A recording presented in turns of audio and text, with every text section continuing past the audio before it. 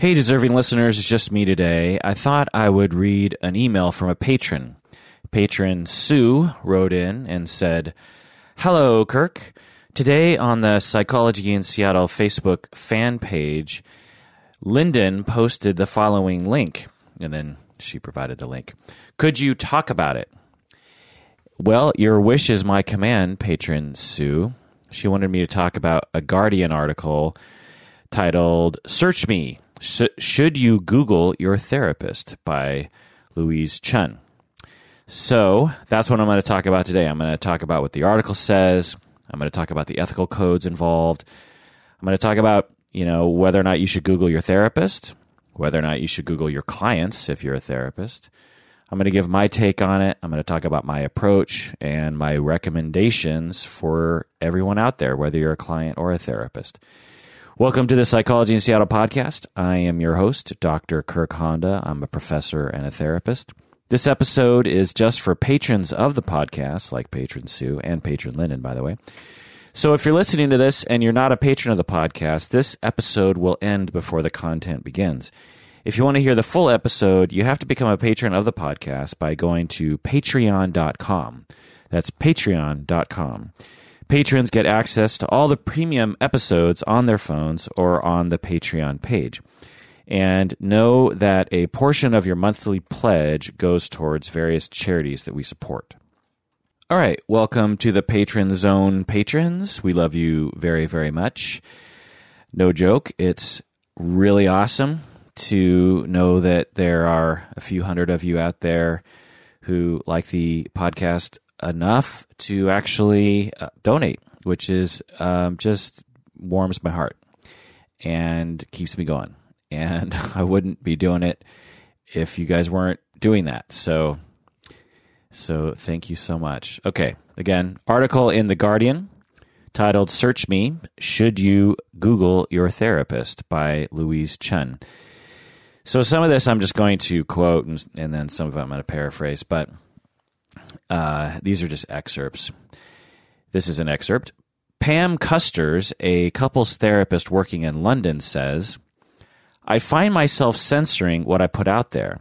I would describe my approach as extremely..." So, again, just to give context here, this couples therapist in London, Pam Custers, is talking about how much she puts on the internet regarding public self-disclosure. Quote, "I find myself censoring what I put out there. I would describe my approach as extremely mindful about taking certain positions. So I have set my Facebook settings as high as they go, and I try to stay neutral on Twitter. But at the same time, I do worry about having to internalize who I am in the world and how that will affect me." Unquote. Yeah, she's being mindful about taking certain political positions. She's mindful of her Facebook settings, her privacy settings. Her policy is to be neutral on Twitter, but she feels that her voice is being hampered, if I might say that word, and she wants to be able to voice her opinions about certain things, and so she's trying to strike a balance there, which is a good point, but I'll discuss that more later.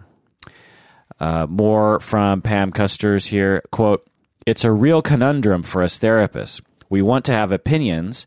We do have opinions, but if we express them, some clients may take them as judgments, and I believe people do their best work when I'm a blank canvas." Unquote. Okay, so a little bit on the blank canvas thing. There's a spectrum regarding psychotherapists and their approach to this. You have, on one end of the spectrum, you have people who are trying to be a blank canvas. And this is what often is associated with Freudian therapy.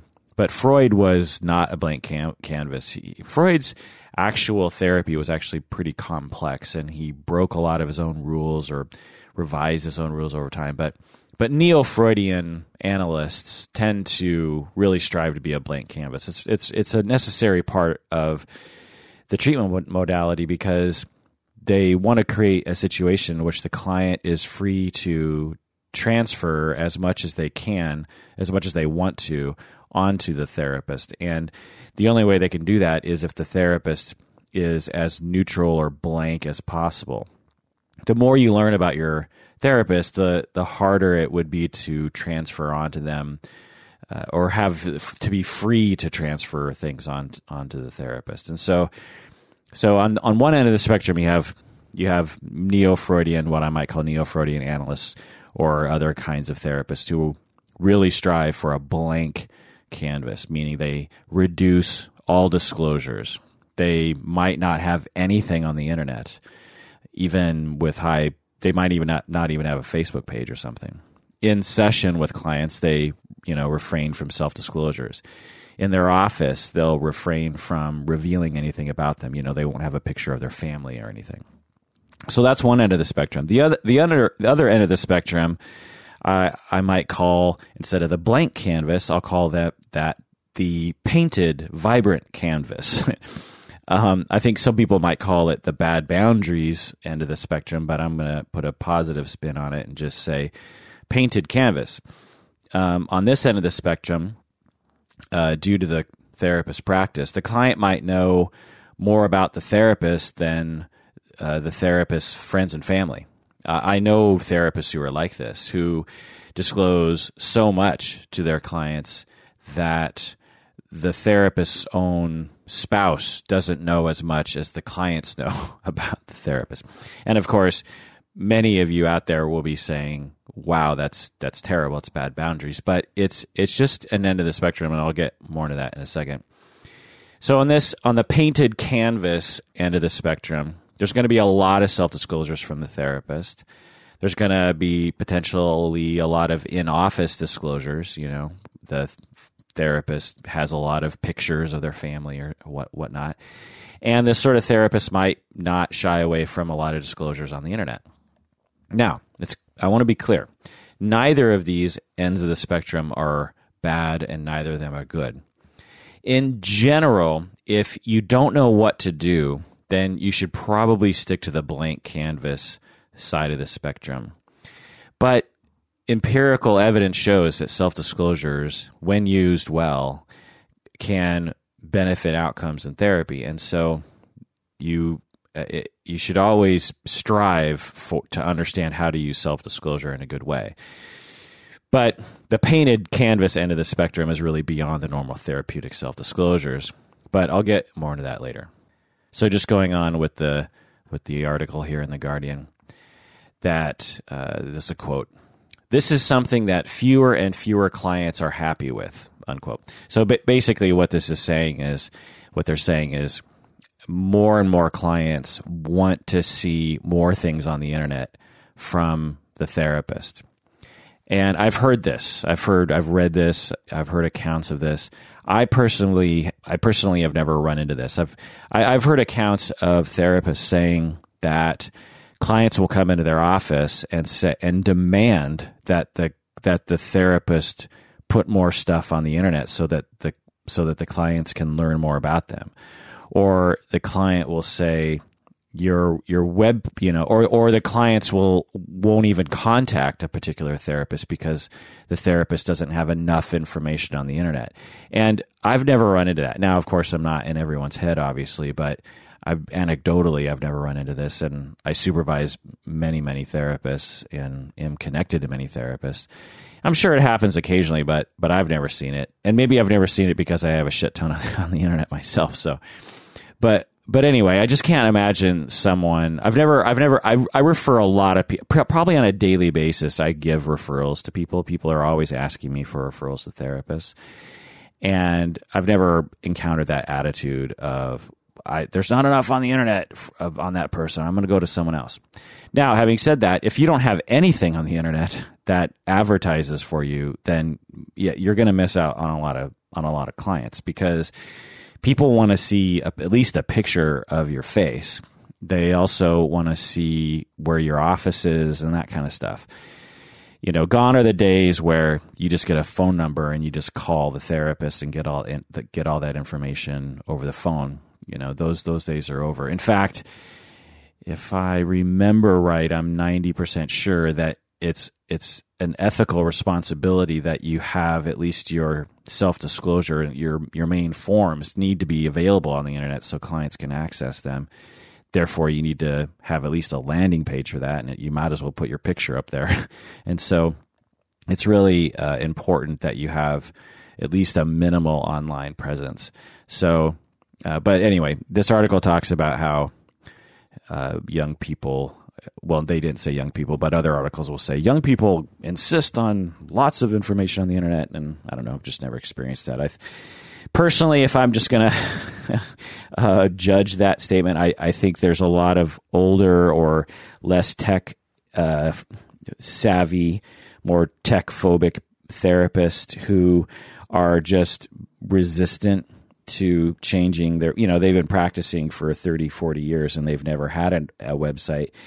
And occasionally they come across someone who is a little miffed that they don't have anything on the internet, and then the older therapist gets upset at that. Now, of course, that's ageist of me to say, but just a guess. Anyway, going on with the article.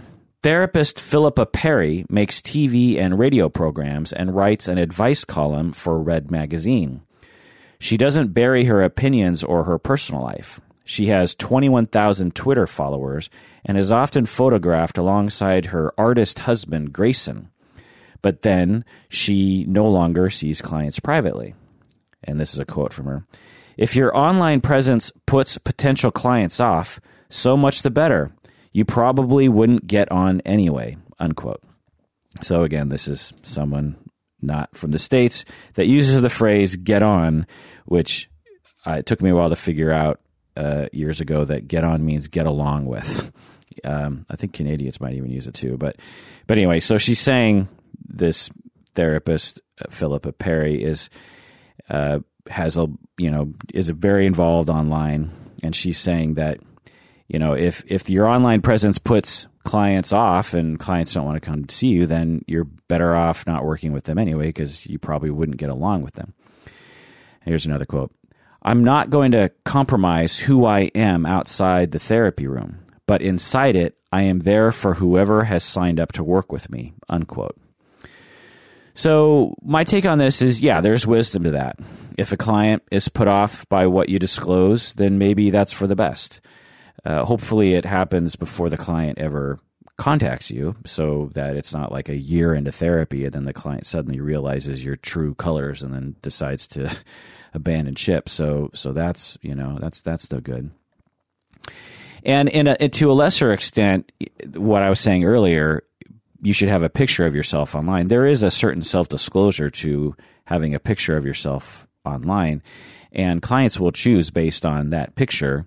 And so in a way, you could kind of see disclosing more information online as just a further iteration of that. But I don't know about that point of view.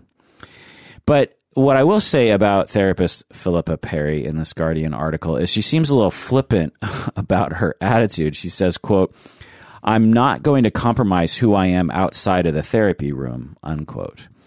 That's not a very nuanced or a very flexible approach, What if she had a client who would be harmed by one of her online disclosures? Would she not care about that? She's basically saying she wouldn't care. Now, it also says in the article that she doesn't see clients anymore, so maybe that's a good thing. But yeah, so although I appreciate her kind of coming forward and saying, look, it's not that big of a deal, I think she's taken a little too far.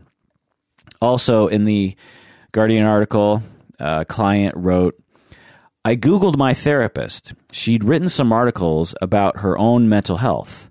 I didn't want a therapist who would be preaching from on high. I wanted them to be able to relate. From what I read about her, I felt she would, unquote. So it's kind of hard to tell from this quote the way it's written, but basically what this client is saying is that when she read online that her therapist suffered from mental issues herself, it helped her to trust this therapist more. So you can self-disclose on the internet in a way that can actually enhance the relationship, but more on that later. Okay. Another thing to think about here is Googling clients. What about therapists Googling clients? Regarding that issue, Nigel Dawson, a therapist based in Manchester, said, quote, "The relationship is what's created between the four walls of the consulting room. To be influenced by other routes is damaging to the client and also to the effectiveness of the therapy," unquote. Okay, me just chiming in here. Yeah, it should be considered before you should consider the consequences before Googling your clients. But Nigel Dawson, which you just really couldn't get a more British name, it's a silly, again, it's taking it too far in my opinion. He's saying to be influenced by other routes is damaging. In other words, without any caveat, if you happen to come across information on the internet about your client, it will damage things, which is taking it a little too far. It's not necessarily true. I've had famous clients, and sometimes I'll Google them because I'm curious about how famous they are or what the internet's saying about them. And the things I've learned have actually helped me understand them better, because the clients won't typically tell me, look, this is how famous I am and this is what I run into. And so I kind of did my own, detective work, or just Googling work. And I learned more about their life, and it helped me to understand them better.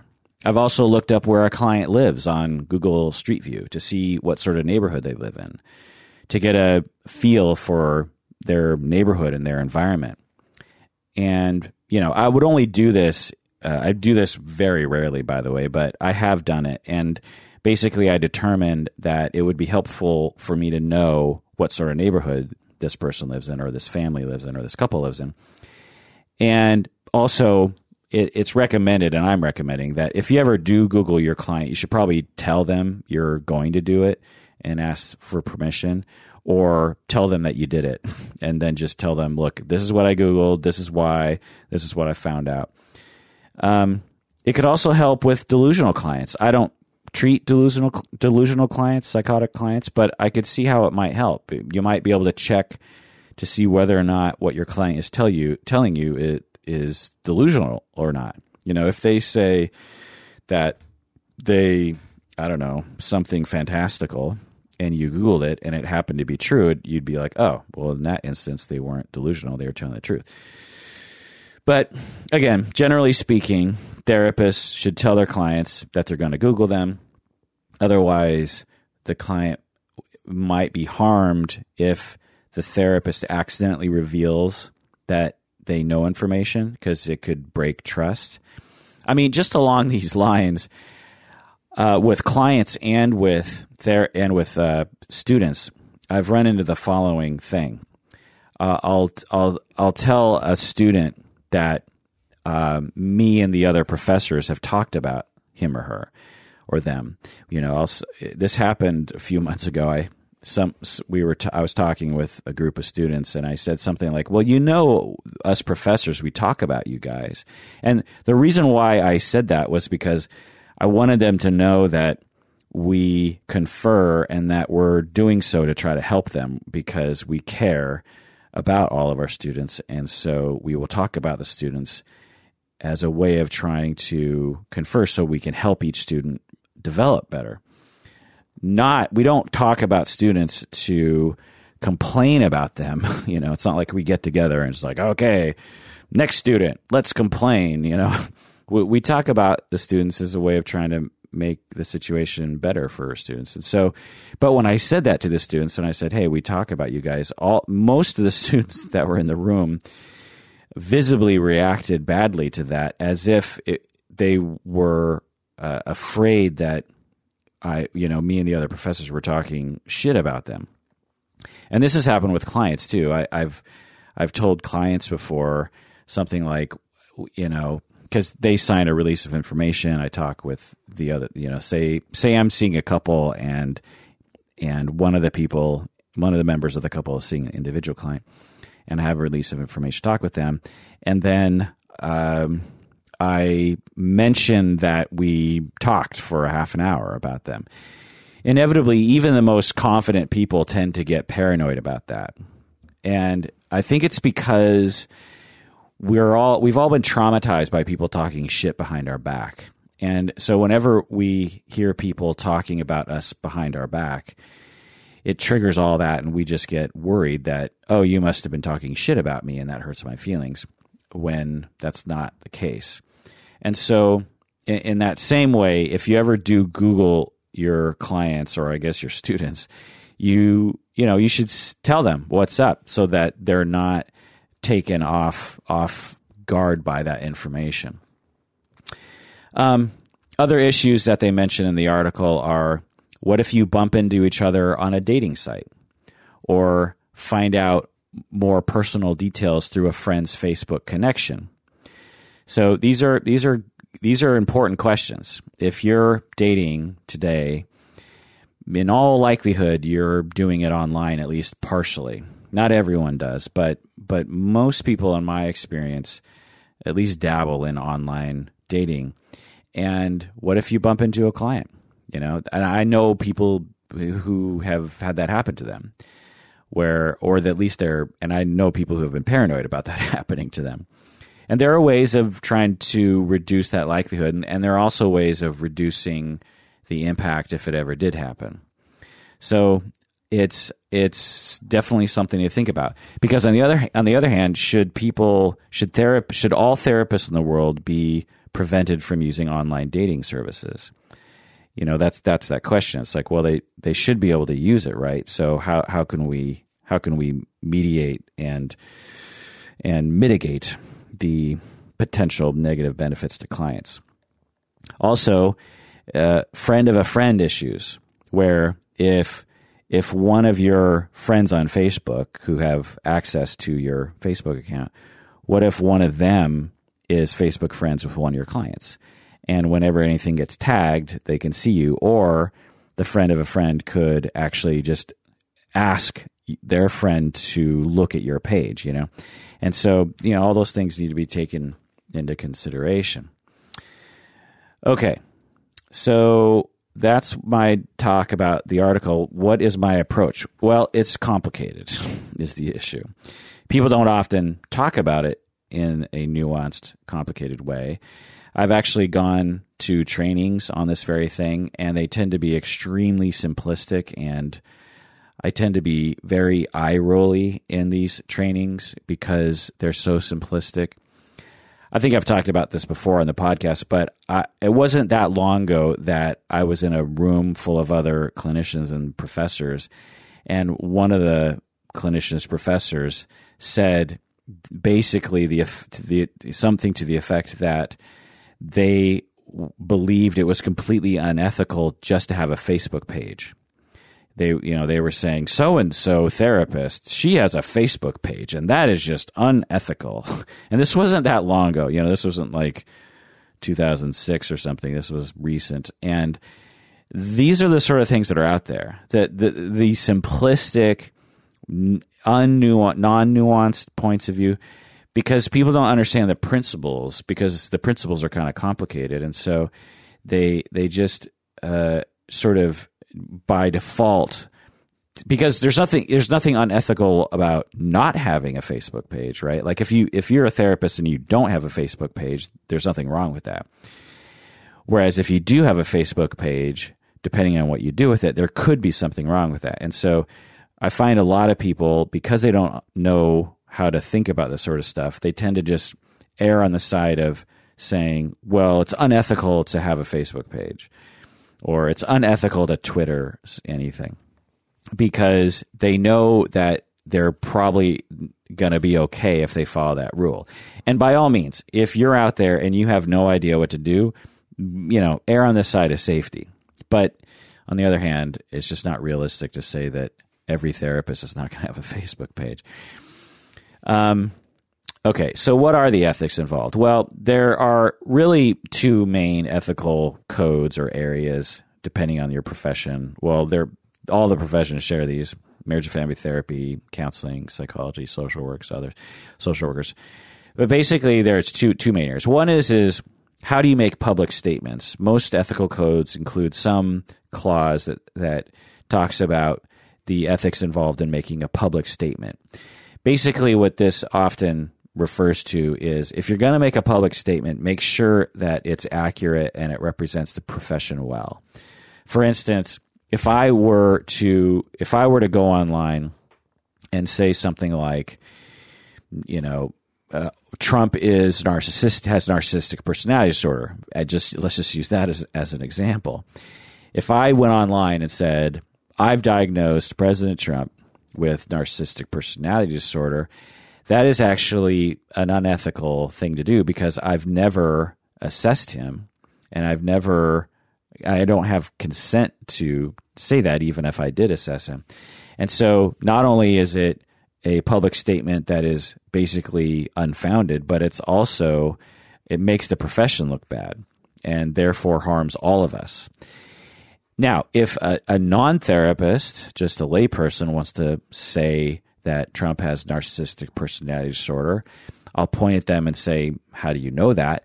But they can say that, and there's nothing unethical about it because they don't have to follow an ethical code. You could say they have to follow a moral code, but there's no ethical code, there's no ethical board that they're going to get in trouble with. And so whenever therapists make public statements, it's important to make sure you're accurate. A more calm example would be if you said 90% of American couples get divorced. Well, everyone knows that's wrong. And so it's unethical technically to say things in public that are wrong and that could potentially harm people. But anyway, so that's one small thing. But the main ethical code that we need to think about here is do no harm. We strive to benefit our clients and we strive to reduce negative impacts on our clients. When you self-disclose in any form, but also online, your credibility as a therapist could be damaged. If you have a train wreck of a life, if you have pictures of yourself as, extremely intoxicated on some substance, if you are online sounding completely unhinged, if a client hears you saying and acting in those ways, it can reduce your credibility. Now, it shouldn't reduce your credibility because all therapists are human beings and prone to becoming unhinged and prone to having a binge every now and then. So there's nothing inherently harmful, but the client will think there's something wrong with you, and therefore it will harm the relationship and harm the therapy. And so that's just something to keep in mind. Also, clients may become overly concerned about the therapist's private life. I've actually seen this before. Actually, I think even listeners have written in about this. They will learn a little bit about their therapist's personal life, and they'll become almost obsessed about it because the relationship with the therapist is so intense for them that when they learn something about their personal life, it's hard for the client to forget that and hard for them to not focus on it. Also, if you disclose too much online, it could translate into in-session boundaries being threatened. If a client has a problem with boundaries anyway, they might start encroaching on your boundaries even more if they learn more about you online. And also, highly symptomatic clients or clients who are at risk of high symptoms might be particularly vulnerable to learning about the therapist's personal life and therefore be harmed by learning about their personal life online. So that's the main ethical area to think about. Is just when you disclose things in any form, either verbally with a client or anything, but online as well, it could potentially harm the relationship and the treatment, which of course we want to avoid. Just a little research that I found, I'm not going to quote it exactly, but basically it found that about 30% of therapists don't consider their online information at all.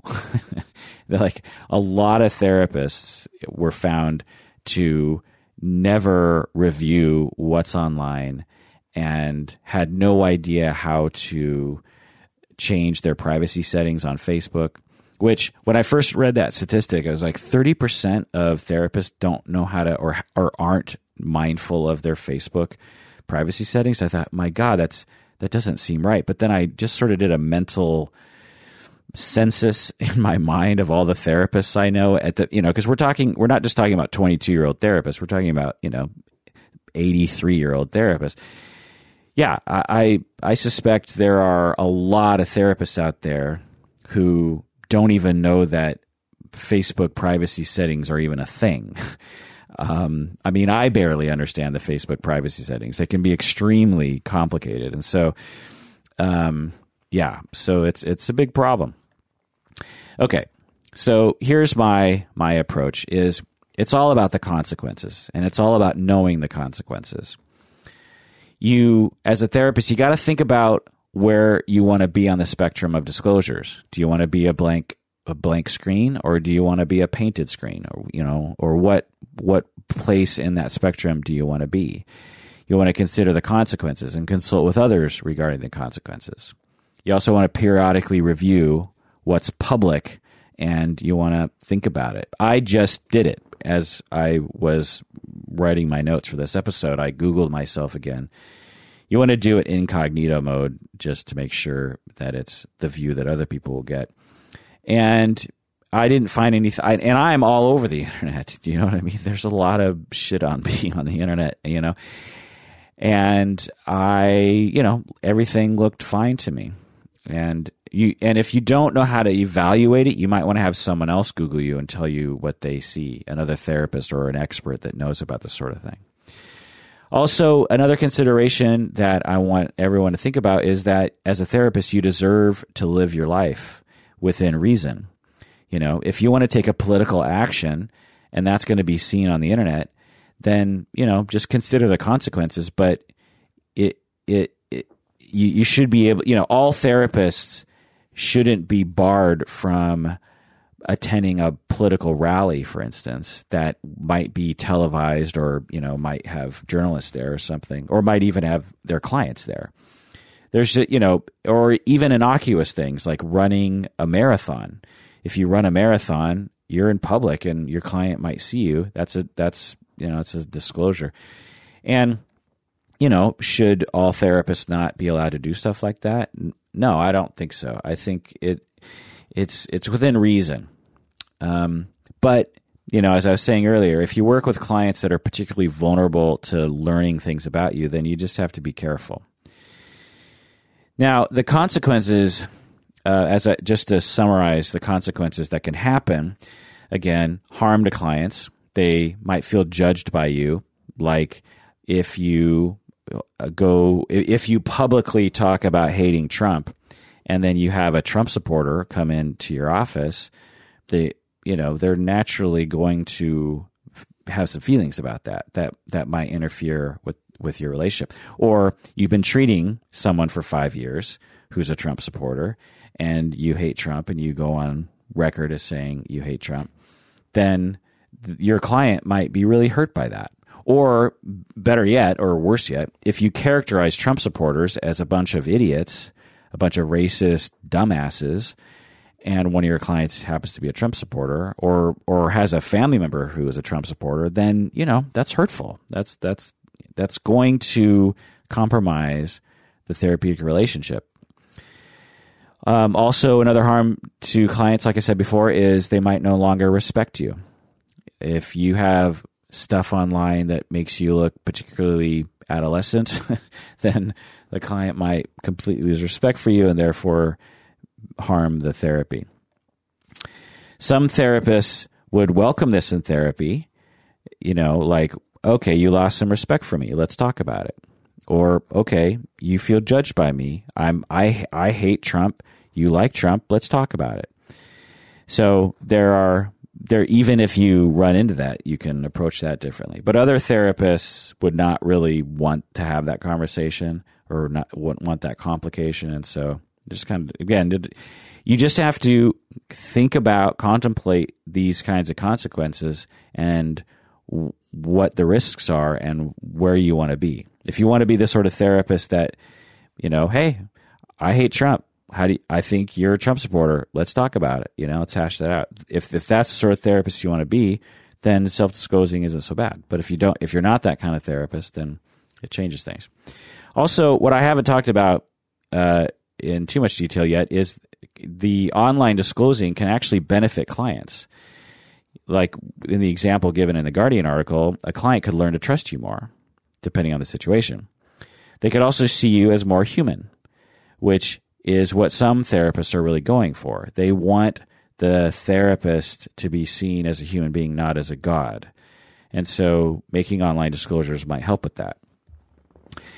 And just to get personal, I know that some of my clients listen to this podcast, and I'm not ever saying anything directly to a particular client, but there are things that I'm saying sometimes that if one of my clients came across, they might actually, in my mind, I would predict they might actually benefit from what I'm saying. If I'm saying something like, have compassion for yourself, or it's normal to, da-da-da-da-da, it just might further reinforce the therapy that I'm doing with someone. So making a disclosure on the internet isn't necessarily only a bad thing or a neutral thing. It can actually be a good thing if you do it right. My personal approach in terms of where I've landed on the spectrum, because remember, anywhere on the spectrum is okay as long as you have considered the consequences. But I try to personally limit what's out there, which is totally ironic since I disclose a lot on the podcast. But I don't disclose things that I think would negatively impact my relationships with my clients or my clients. I have deleted tons of stuff from this podcast. Like, we'll record the podcasts, and particularly in the beginning, because I wasn't so good at editing myself or censoring myself as I was talking. And so I went back a lot and deleted a lot, particularly in the past. I mean, in the first couple years or first year, I cut probably 80 to 90% of what we recorded because most of it was just shit, but also a lot of it was self-disclosing. And so I would delete it. Now the sort of things that I might delete are boring bits, which maybe some of you might think, really? You edit out the boring bits? Because sometimes it gets kind of boring. But no, believe me, there are, particularly in conversations, when you're in a conversation with someone, there's a lot to think about in my head. And so sometimes I'm not listening for whether or not it's boring or not. And so sometimes I'll delete stuff like that. But also political rants. I've gone on long political rants, and then I'll just take it out later on. One, because I don't know what I'm talking about, because I know enough about politics to know that I know very little about politics. But also just because this isn't a political podcast, and I rarely say anything very compelling regarding politics anyway, so it's not compelling. But also because I don't want to self-disclose that amount of stuff to clients on the internet. So, I think about that. I have clients at all ends of the political spectrum. And if I were to just let it all go, I would alienate some of my clients. I mean, honestly, if I really allowed my rants to be heard, I'd probably alienate everyone, because my political point of view is it's not shared by many people. And so, I'm not like a libertarian or, anarchist or anything, but I just tend not to side with anybody at this point. But anyway, maybe I'll cut that out. Okay, the bottom line is consider all the angles as a therapist. Is it okay to Google your therapist? Yes, it's okay. So here's the bottom line. If you're a client, should you Google your therapist? Well, think about the consequences. What if you find some stuff that damages things? It's the same as if you were, working with someone and you Google them. I once was working with someone, and another coworker Googled him, and we learned this really weird thing about him, and I could never look at the guy the same way again, and it harmed my relationship with him because I knew this sort of wacky detail about his personal life because of what my coworker, Googled about him. And so as a therapist, or as a client, just think carefully. Just because you're curious doesn't mean that it should be satisfied. And so, just be careful with that. And think to yourself, what if I learn about his sexual life? What if I learn about his family life? What if I see pictures? What if I learn about his political views? What is that going to do to me as a client? And the same goes as a therapist. If this is out there, how is that going to impact clients? Because the thing the assumption I always run on is everything that is on the internet, all of my clients have seen. Now, of course, only a percentage of my clients have probably Googled me or, listened to this podcast. But everything I put on the internet, I just assume that a client is going to see. Even stuff that I put on Facebook.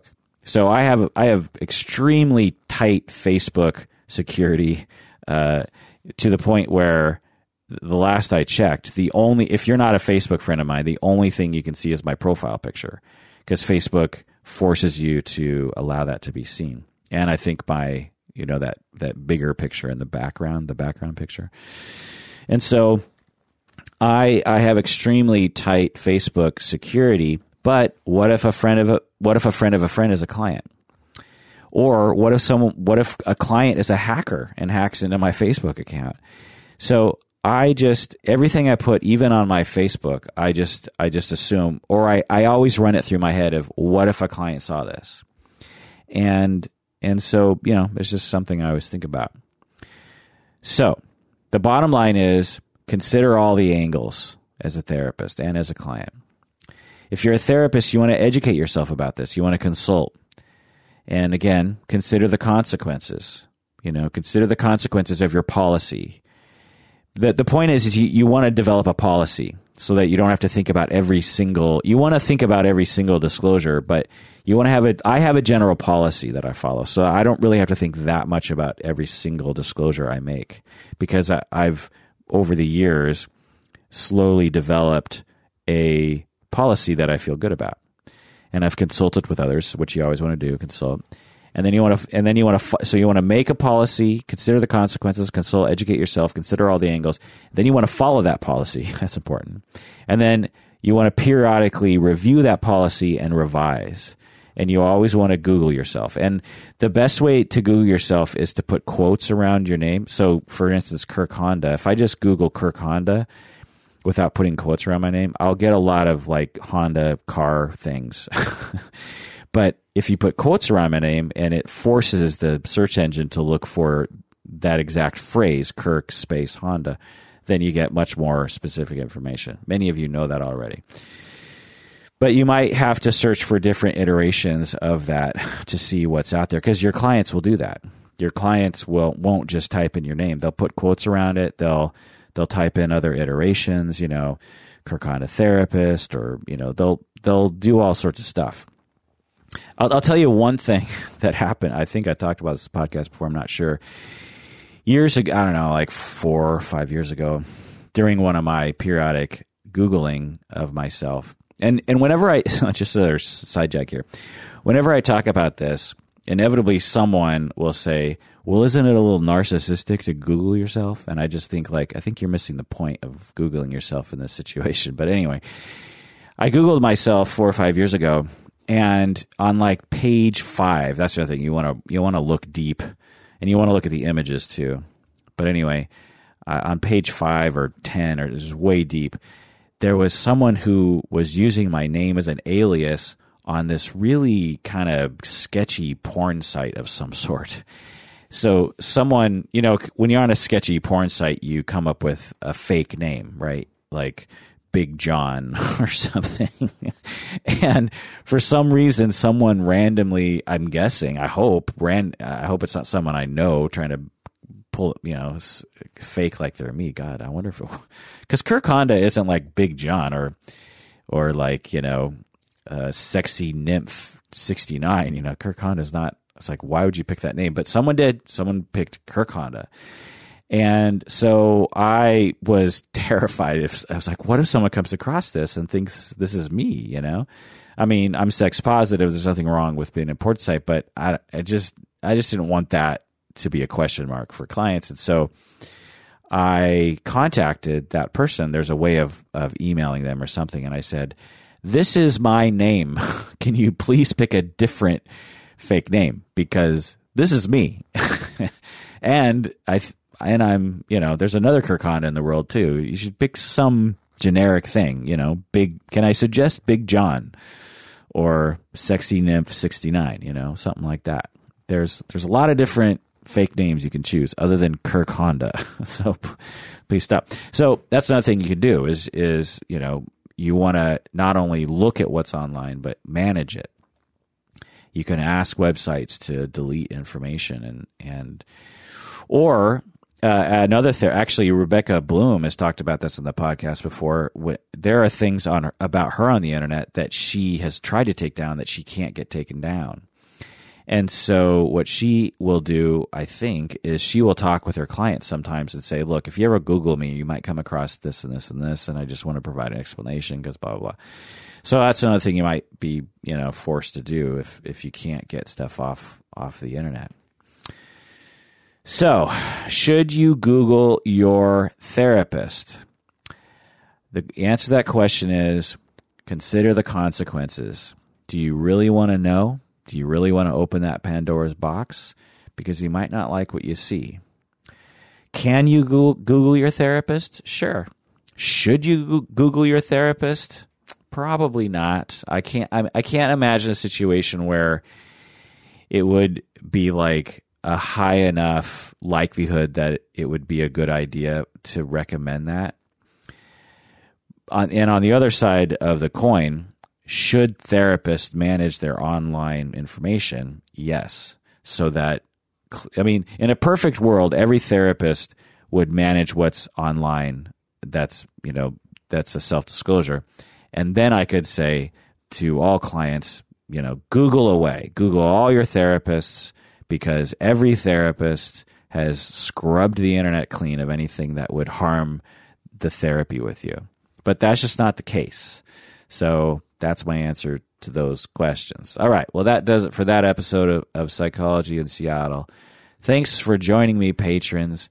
Please take care of yourself and Google yourself because you deserve it.